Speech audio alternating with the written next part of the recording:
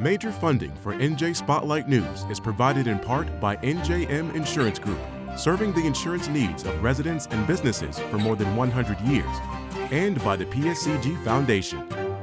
Tonight on NJ Spotlight News, Andy Kim clinches more Democratic endorsements, dealing a decisive blow to Tammy Murphy's campaign as both look to unseat embattled U.S. Senator Bob Menendez.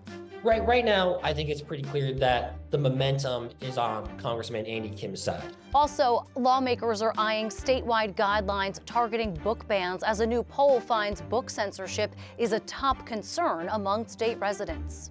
People understand that it is un-American to limit access to books, to limit speech, to limit ideas. So I'm not at all surprised by this poll. Plus, the township of Nutley revives a neighborhood watch program in an effort to combat an increase in crime. We're partnering with our neighbors, our residents here, because the more eyes that we have on the street, when you see something, say something. And Governor Murphy prepares for his annual budget address, but it comes at a time when the state faces declining tax revenue and rising costs. The governor has already indicated that one of the areas where we should expect to see spending increased is on public school aid for K through 12 districts. NJ Spotlight News begins right now.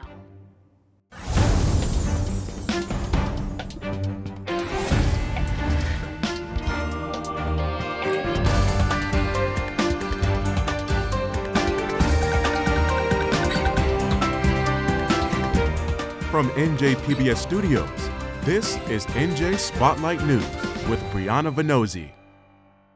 Good evening and thanks for joining us this Monday night. I'm Brianna Venozzi. U.S. Senate candidate and current Congressman Andy Kim is fighting to take down the so-called party line, even as he racks up endorsements from it. Kim filed a federal lawsuit today over New Jersey's ballot design that groups candidates in a column known as the county line rather than by the office for which they're running. The congressman wants a judge to strike down the line in time for the June 2024 primary, pushing back against the very establishment that just this weekend threw their support to him. This weekend, Kim picked up 2 more of the coveted county Democratic Party endorsements in Hunterdon and Burlington counties. He already got Monmouth County Democrats' blessing at their recent convention. That makes 3 to rival First Lady Tammy Murphy's 1 county line, although she's got a slew of endorsements from powerful party leaders in areas with high populations of Democratic voters. Kim's landslide weekend is just the latest blow to Murphy in the battle to take the Senate seat. Senior political correspondent David Cruz reports.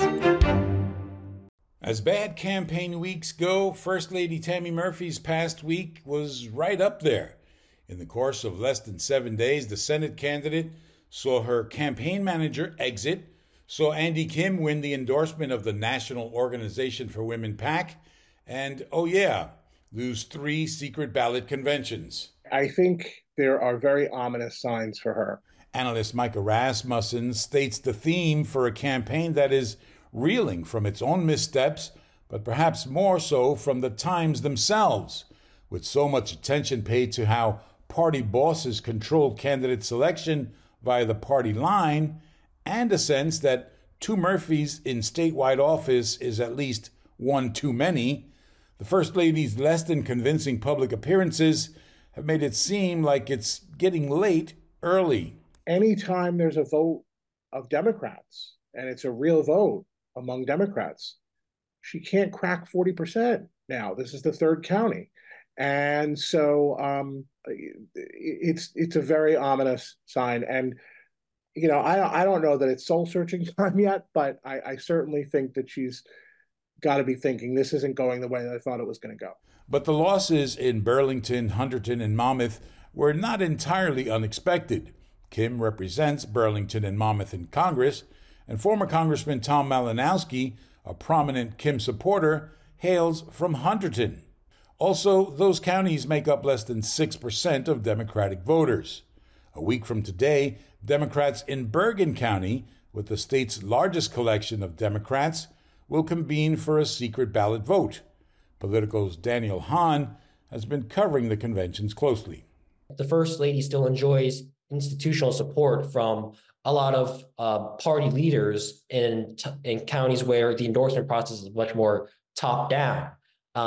And that alone, if it still holds together, that could be enough to still have her be the Democratic nominee come June. If Kim were to win Bergen, that would throw the First Lady's campaign strategy into disarray, because then Kim would be favored to have organizational party lines in much of the state, perhaps even being equal to the advantage that the First Lady would have. But Dan Bryan, a veteran of the other Murphy's 2 gubernatorial races and the chief strategist for this Murphy's campaign, says they're right where they expected to be. Listen, if you look at where Tammy Murphy is putting together her coalition of support, it is largely voters of color and women, which, by the way, tends to be the coalition that wins Democratic primaries. And we're really excited about the counties that we have coming up, not only Bergen County this week, but Union County, still many more counties to go, including Hudson, Essex, Middlesex, et cetera, Somerset, Mercer. So a lot more of the game to be played. And we are playing our game. I think our path to victory is exactly the same that it is today as it was the day we launched. There is still plenty of time to redirect momentum and change the narrative of this campaign. But the way things have been going so far, Bergen County is shaping up to be a must-win for Murphy. And for that matter, for Andy Kim as well. I'm David Cruz, NJ Spotlight News. Well, it turns out the politics of book banning isn't very popular among New Jersey residents. At least that's what a new Rutgers-Eagleton poll finds.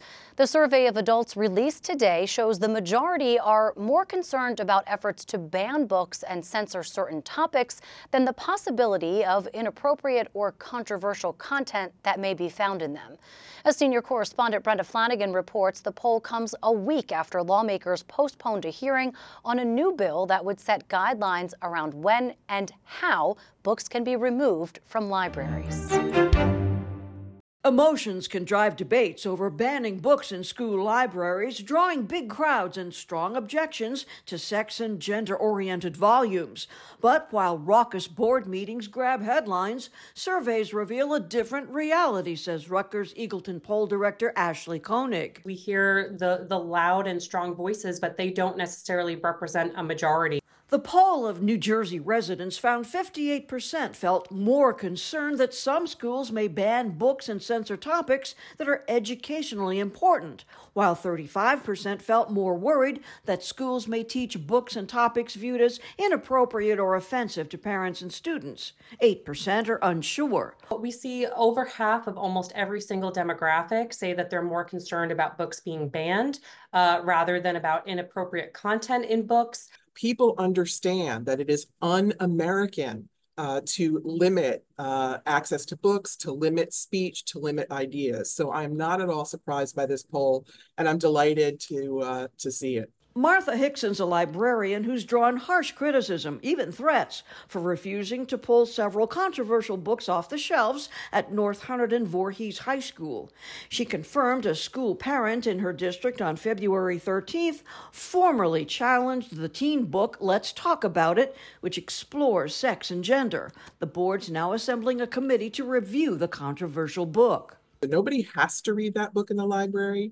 And if a parent is truly concerned about their child accessing it, the best way to handle that is to have a conversation with the librarian or the administrator and request that their child's access be restricted, not every child's access. A bill pending in New Jersey's Senate Education Committee called the Freedom to Read Act would provide uniform guidelines to evaluate book challenges, limit such challenges to folks with vested interests, students, parents, or teachers in a district, and protect school librarians from civil and criminal lawsuits. New Jersey school librarians agree. And they will continue to do their due diligence in selecting books, but there is a fear out there because of the loudness of some of the voices in the areas where books are being challenged. Today, we have librarians putting books on the shelves that have graphic sexual content. Republican Assemblyman Eric Peterson's got 2 kids in North Hunterdon Voorhees schools. He says folks answering polls don't realize what these books show. He thinks they're so vulgar, school librarians putting these books on the shelf are breaking obscenity laws. And that's what this bill is trying to do. Is it's saying The librarian's going to decide what's in the library, not the elected officials, not the people that got elected, but the librarian's going to decide. There's no boundaries because they're immune from criminal prosecution. So I think that's just awful. As for librarians restricting a student's access by parental request, how do you know that the librarian is following your request that the content not be given to your child? Bill scheduled for committee debate in Trenton, March 14th. I'm Brenda Flanagan, NJ Spotlight News. New Jersey was just one of many locations nationwide this weekend holding vigils honoring 16-year-old Nex Benedict. The Oklahoma teenager who identified as non-binary died in early February, one day after being attacked in their high school bathroom as the apparent target of bullying. Benedict's death is sparking calls against anti-LGBTQ legislation and rhetoric like book bans. As allies remind the public, this traumatic incident hits close to home for far too many here in the state. Melissa Rose Cooper reports. There has to be a point where we stand up and say enough. Enough with the bullying. These kids deserve a chance to live their authentic truths. Members and advocates of the LGBTQ+ community gathered inside Universalist Unitarian congregation at Montclair over the weekend to remember the life of Nex Benedict. The 16-year-old non-binary student from Oklahoma died earlier this month, a day after their family says fellow students beat them in their high school bathroom. I am a non-binary adult, which is what Nex would have looked like had they survived until age 42. I never thought I would make it to age 42. I didn't think I would make it past the age of 23. I didn't think I would make it past the age of 33. But here I am, looking in December at age 43. So I wanted to do nothing else but to give the people in this room an opportunity to look at what a thriving, joyful, proud, non-binary, trans-masculine adult can look like, because I want you to talk about us in front of your children. Because if kids do not see an option for themselves as a grown-up, what do they do with that? They either suppress who they are or they do not survive. Although police say preliminary information from an autopsy report shows Nex's death wasn't a result of trauma, members of the LGBTQ+ community say their treatment in school is a prime example of the challenges transgender and non-binary children face. New Jersey is not innocuous to what's happening across the country. And directly what we're seeing with hate speech and bias and rhetoric and bullying that happened to Nex in Oklahoma and other students that are facing Oklahoma and other states, we're also seeing high impacts of bullying impacting students here in New Jersey. Shannon Cuddle is the chairperson of the New Jersey Anti-Bullying Task Force. Cuddle says the organization's most recent report found hate and bias speech quadrupled in the state, with over 10,000 harassment, intimidation, and bullying incidents reported, the largest number since New Jersey's anti-bullying bill went into effect. And climate and culture of our schools are directly linked to how students feel safe and supported emotionally, physically, and academically. And we have seen, as our report highlights, that since 2016, the last time the Anti-Bullying Task Force issued a report, that there's a direct link to what's happening on the national level. And what we're seeing within classrooms, hallways, are linked to what's happening either on state legislatures that are coming from our leaders, with hate speech and rhetoric that are targeting our most vulnerable and marginalized populations. We know that representation matters, right? And I said it inside at the vigil, to every person who is advocating for repealing policies that protect trans folks, for all the folks who are attempting to ban trans and non-binary folks from bathrooms, and all the hateful rhetoric that is out there, this is the consequence of all of that. Advocates are calling on legislators to do more when it comes to protecting members of the LGBTQ+ community, so children like Nex can live long lives without fear. For NJ Spotlight News, I'm Melissa Rose Cooper. In Essex County, a debate over bail reform is leading to intense talks about how to combat crime, with an increasing number of vocal critics linking the social justice movement to an uptick in illegal activity like car thefts. That's despite public safety data showing crime rates are down since the reform took effect. As senior correspondent Joanna Gagas reports, in one town, the issue led local leaders to bring back a decades-old neighborhood watch program. Bail reform needs to be reformed in New Jersey. There are increasing calls in New Jersey for reform on how and when offenders are released on bail. Bail reform was enacted during the Christie administration to stop the detention of people awaiting trial simply because they didn't have the money for bail. I absolutely agree that bail reform was needed. No one should sit in jail just because they're indigent and they're likely to come back and face a trial.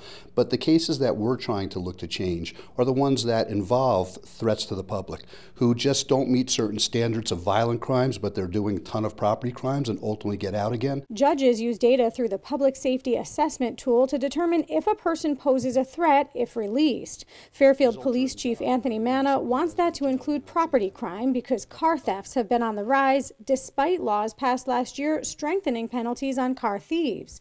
East Orange Mayor Ted Green says urban mayors are most concerned about guns. We saw influx of the guns in our communities, and we saw that our police officers had to tackle, this bail reform where a person would get arrested on a Monday, and with all their hard work, then on a Friday, that person is back out on the street, which causes us to believe is that law has to be a little stronger. Bail reform has been championed by Chief Justice Stuart Rabner, who recently convened a committee of 25 bipartisan people to assess its success. The ACLU of New Jersey's Alex Shalom is one of them, and he disagrees with the mayors. They're wrong, and the data simply don't support it. We rank 50th in violent crime. We are the safest state in America for violent crime. Violent crime and crime in general have dropped in New Jersey since bail reform has been in place. The Administrative Office of the Courts shares data about those released on bail. The latest report shows a little more than 1,100 people released after being issued a warrant in the first 6 months of 2021. 990 of them were not rearrested during that time period, meaning about 10% were. Bail reform, with all due respect to whoever has been saying that, in New Jersey is viewed as the national model, period. Are there laws that we could have on the books that would address home invasions, car thefts, which we've already worked with the legislature on, open-minded clearly, but bail reform has been a huge success in New Jersey. That doesn't mean that neighborhoods aren't allowed to feel unsafe or worry about auto theft. All of those things are fair and legitimate, but to associate it with bail reform is not borne out by the data. It's gotten so frustrating for people here in Nutley that the town has launched a neighborhood watch program where residents will be out patrolling the streets looking for suspicious activity. We're partnering with our neighbors, our residents here, because the more eyes that we have on the street, when you see something, say something. Streets will have captains, but Nutley Public Safety Director Alphonse Petracco says residents have been warned not to engage with anyone they think looks suspicious. A lot of my friends from Nutley, they're cowboys, and they're like, somebody breaks into my house, they're getting shot. Unfortunately, you'll be shooting a kid because most of them are 15, 16 years old, and I know nobody wants to live with that the rest of their lives, and they'll wind up being the ones in jail. So we keep preaching that message. You're not a cop. You're not armed usually. Please just call the police. The concern with neighborhood watches is that you have untrained folks who can't identify the difference between someone borrowing a friend's car and someone stealing a car and wind up trying to play police officer when we have trained people who should be doing that. Shalom doesn't want to see New Jersey repeat situations like the shootings of Trayvon Martin or Ahmaud Arbery, an innocent black boy and young black man who were murdered by white men patrolling their neighborhoods. In Nutley, I'm Joanna Gagas, NJ Spotlight News. In our Spotlight on Business report, Governor Murphy will deliver his annual budget address before lawmakers in Trenton tomorrow, and he's got a tall order ahead. After last year enacting the largest budget in state history, Murphy and legislators will have to figure out a way to sustain that spending while the state battles high inflation, high interest rates, and lagging tax collections. There are dueling proposals on whether the administration should rein in the budget or reinstate a tax on corporate businesses. Our budget and finance writer John Reitmeyer is with me now for more on What to Watch. John Reitmeyer, good to see you ahead of what will be a busy day tomorrow. What do we expect the governor to list in his speech as the big ticket items this year? Yeah, I mean, the full details for sure have yet to be released, but the governor has begun to talk already about this new spending plan that he's going to put forward. One of the big priorities he's already talked about is school funding. And so for the last several years, New Jersey has been on a public school funding ramp up. So that's K through 12 aid that goes right into the classrooms. So we're getting to the top of that ramp up. And the governor has already indicated that one of the areas where we should expect to see spending increased is on public school aid for K through 12 districts. We've also heard his administration officials talk at a recent meeting of basically the board that oversees the state pension system and pension investments, talk about another full year of pension contributions. So when you put those two together, you know, that's 10, 11 billion on the school funding side and another 6, 7 billion on the pension funding side. So we're already sketching out some major components of this budget even before we see the full details tomorrow. And then there's debt service, things that have to be paid. These are bills that come due that the state basically has to pay. That's another several $billion. So while we don't have the full 50+ billion in spending down to the line item, we know some of the broad sketches already heading in. But we've had a couple of years, John, where the state has been somewhat flush with cash. Do we expect that trajectory to continue, or is this going to be a tighter budget? I think that's one of the big questions heading in, is exactly where the Murphy administration foresees things going when it comes to revenue collections. And so you're right, the last several years, New Jersey's been collecting or seeing year-over-year growth in tax collections. As we head into this budget message, the latest tax collection data indicates that the state has been behind the pace that was set this time last year. How much are you keeping an ear out for items around transportation? We've got the Transportation Trust Fund this year that needs to be renewed, and New Jersey Transit already announced that for the first time in 9 years, there will be fare hikes. So should we be keeping an eye on that? I think two big themes headed in are education, which we've already discussed, and transportation, which is, it's not necessarily in the four corners of the budget. So NJ Transit has a standalone budget, but the state every year subsidized NJ Transit and provides a subsidy out of the state budget that helps NJ Transit balance its own operating budget. So that will be something important to watch. Do lawmakers seek to intervene in these fare hikes or even soften them in any way? And then also Transportation Trust Fund. It's technically a different fund, not exactly part of the state budget, but the deadline for renewal of the Transportation Trust Fund is June 30th, the same deadline for a new budget. So we expect all of this to get talked about sort of together as we go over the next few months. And that Transportation Trust Fund pays for road, bridge, and rail infrastructure improvements throughout the state of New Jersey. Which, of course, the fact that some of the state coffers have gone to subsidize those in many past years has been a gripe by many organizations in the state for quite a while. We will be talking about all that and more. John Reitmeyer, thanks so much. You're welcome. A defunct New Jersey military base is a major step closer to becoming a new home for Netflix. The streaming giant just got a key approval from the state to build a massive production studio complex at the former Fort Monmouth Army base in Ocean County.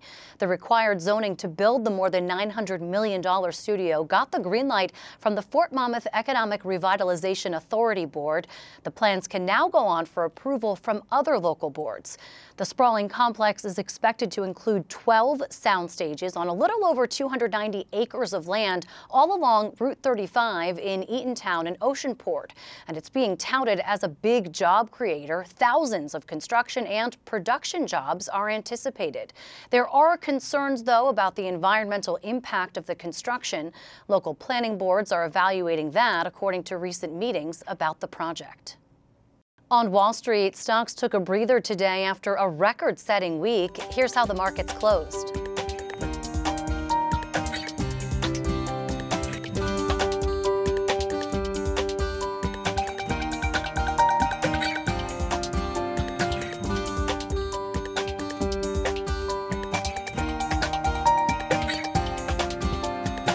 And that does it for us tonight, but make sure you tune in tomorrow afternoon for a special edition of NJ Spotlight News covering the governor's annual budget address. I'll be live with a panel and team of reporters breaking down the proposal for how to spend your tax dollars. Our coverage begins tomorrow at 2 p.m. on NJPBS and streaming on our digital sites.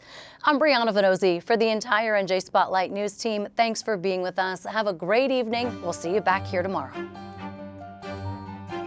New Jersey Education Association, making public schools great for every child. And RWJ Barnabas Health. Let's be healthy together.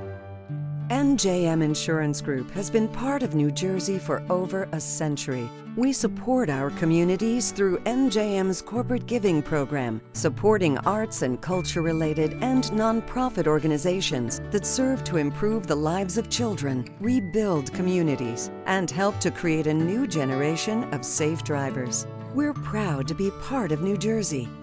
NJM, we've got New Jersey covered.